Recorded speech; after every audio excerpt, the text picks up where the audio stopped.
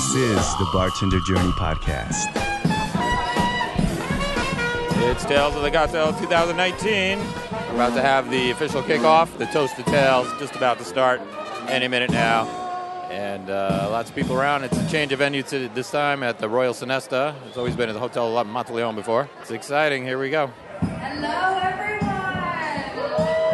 It's the Bartender Journey Podcast number 281. My name is Brian Vincent Weber. Thanks for listening. This is the podcast all about bartending and cocktails and spirits. Well, we're just back from Tales of the Cocktail 2019. Great event as always. Second year into the new management, new focus. It's now actually called the Tales of the Cocktail Foundation, and the organization is very much into giving back to the community, health and wellness for the bartender, education, but also a lot of fun involved too. Thank you so much, guys, for that wonderful music. Thank you to everyone. We're so happy to have you in New Orleans.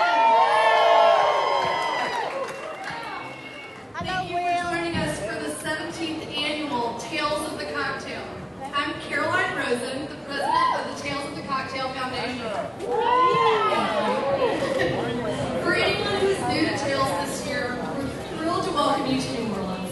And to all of our veterans, it's been so lovely to see your faces and already give out so many hugs. We hope that your travels were safe and seamless. We know the rain in New Orleans set many of your flights and plans back, and we are so grateful that Storm Mary did not derail our plans for what is sure to be an epic and incredible week. Yes, we're here. This is our flagship event for the Tales of the Cocktail Foundation, which is a 501c3 nonprofit with a mission to educate, advance, and support the global spirits community. There's nothing quite like Tales of the Cocktail. We have the unique privilege of bringing together over 30,000 attendees for over 400 events this week. Yes. I mean, that's amazing. Thank God. This year, we're excited to have 75 compelling original seminars, over 71 tasting rooms, and over 50 hours of free and open to the public programming for Beyond the Bar that is designed to support health and wellness for the hospitality industry throughout the entire week of Tales. All of this program will be united under a singular theme. For this year, we've selected the theme, Cultivate. With this theme, we strive to unite all of our programming under a shared purpose, actively engaging our partners and participants, stimulating thought leadership, and fostering meaningful connections within the hospitality community. Our overarching goal is to create lasting impact that elevates the craft, creates opportunity for growth, and reinforces a commitment to continued education. So that gives you a little idea of the new focus of the Tales of the Cocktail Foundation. After that, this year's grant recipients were announced. Every year, the Tales of the Cocktail Foundation is dedicated to giving away grants to organizations. For instance, our good friends at CORE, Children of Restaurant Employees. That's a great organization to get involved with if you want to help people in the hospitality industry that need help, and if you yourself run into some trouble of some sort, where you can get in touch with them and they may be able to help you. Lots of other great organizations were given grants. A place called Liberty's Kitchen, and that's in New Orleans. And their theme is, or their slogan is, Learn, Grow, Lead. They help youth get good hospitality jobs in New Orleans. Lots of other grants were given out, and they gave out a little bit fewer grants this year, but higher amounts. So the average grant was $25,000 this year. I went and checked out Grey Goose's event, the Great Bar Race, which was just right in the street, and a bunch of bartenders from around the country were doing tasks like, all kinds of things, balancing trays, racing through the street with trays, and different things. It's like a bartender obstacle course.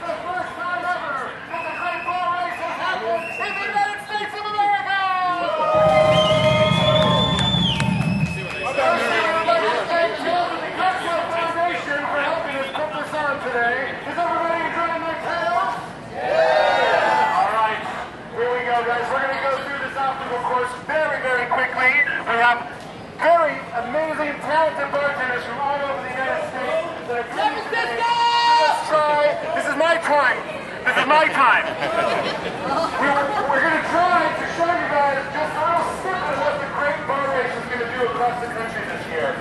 have is 3 tiny pieces of a giant obstacle course that we'll be taking across the country.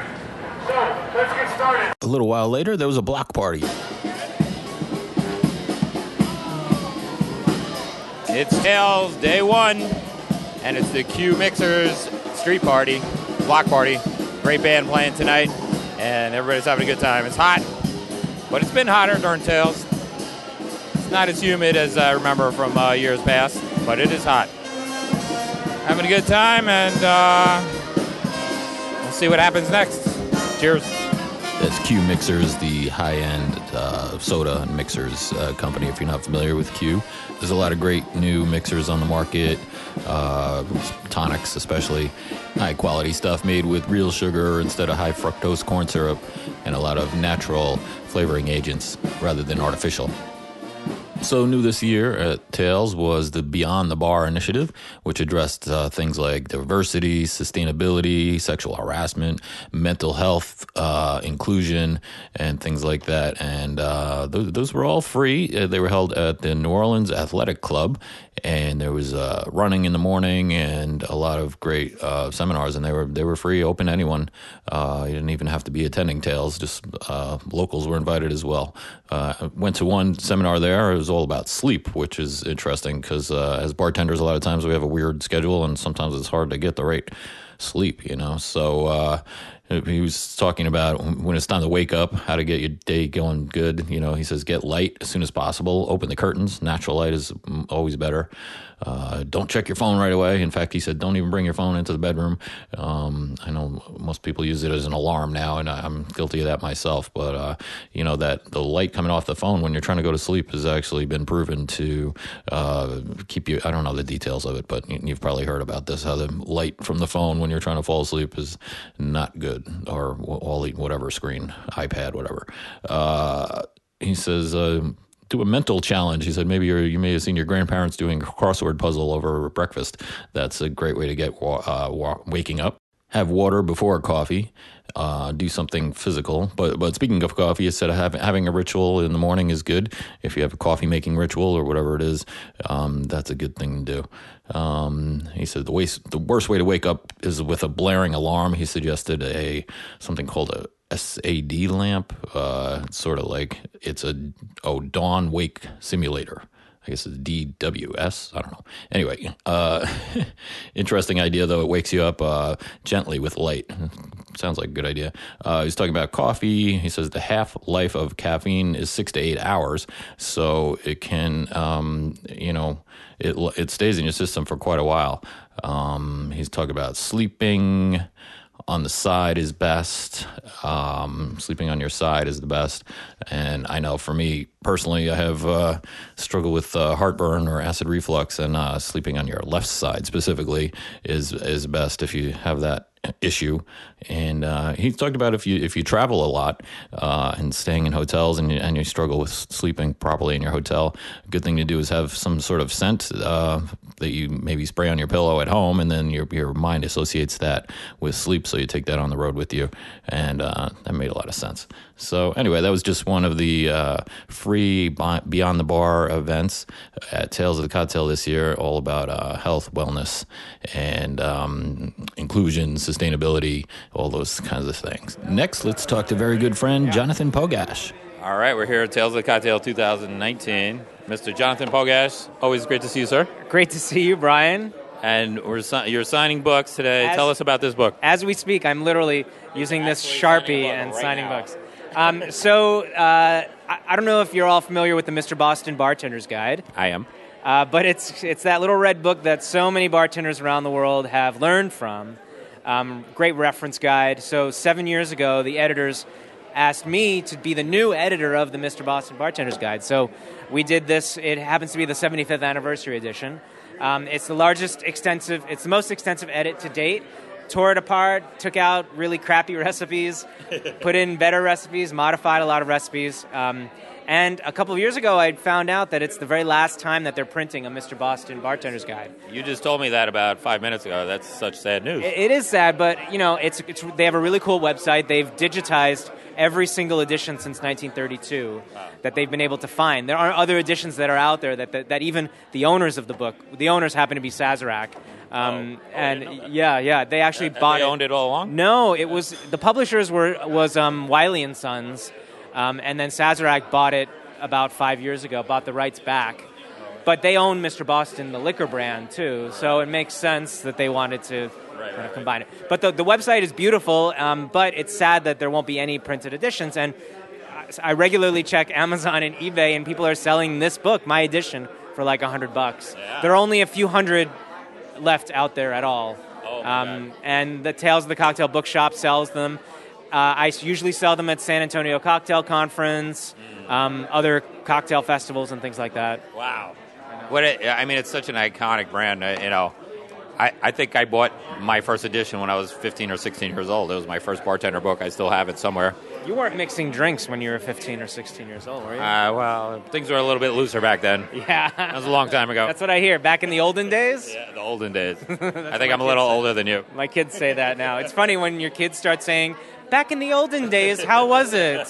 Did you have iPads? What was it like? No, we didn't have iPads. There were no iPads. No. Well, cool. So what were sort of the major edits you did to this book? Well, there were a lot of recipes that were antiquated, and we modernized a lot of them. A lot of recipes called for teaspoons of sugar in shaken drinks, which can pose a problem depending on what type of sugar you're using. Right. So we streamlined it and just made it simple syrup. Right. That was one thing. And then there were some drinks that I tested. I tested about 400 drinks.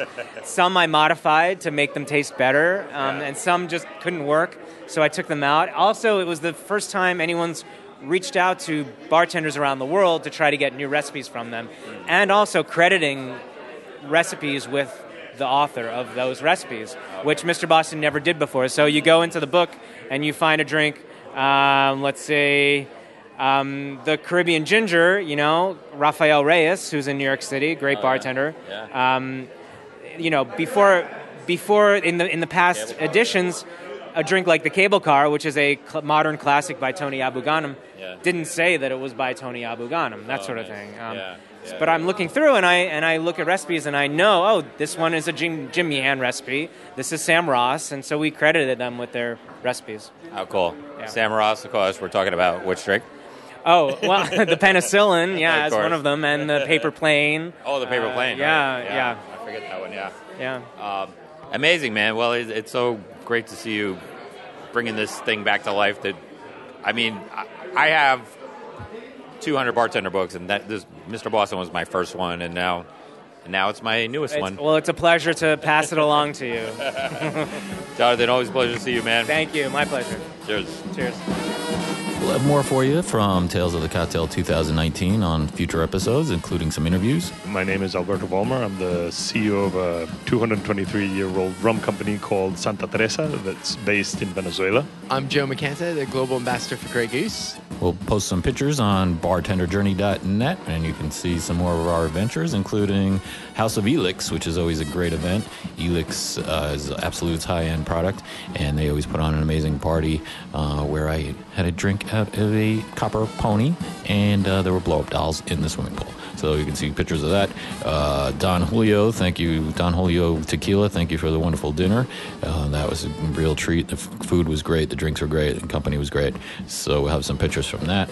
It was awesome running into some listeners of the podcast, including Misty and Christian. Great to meet you guys, and look forward to keeping in touch.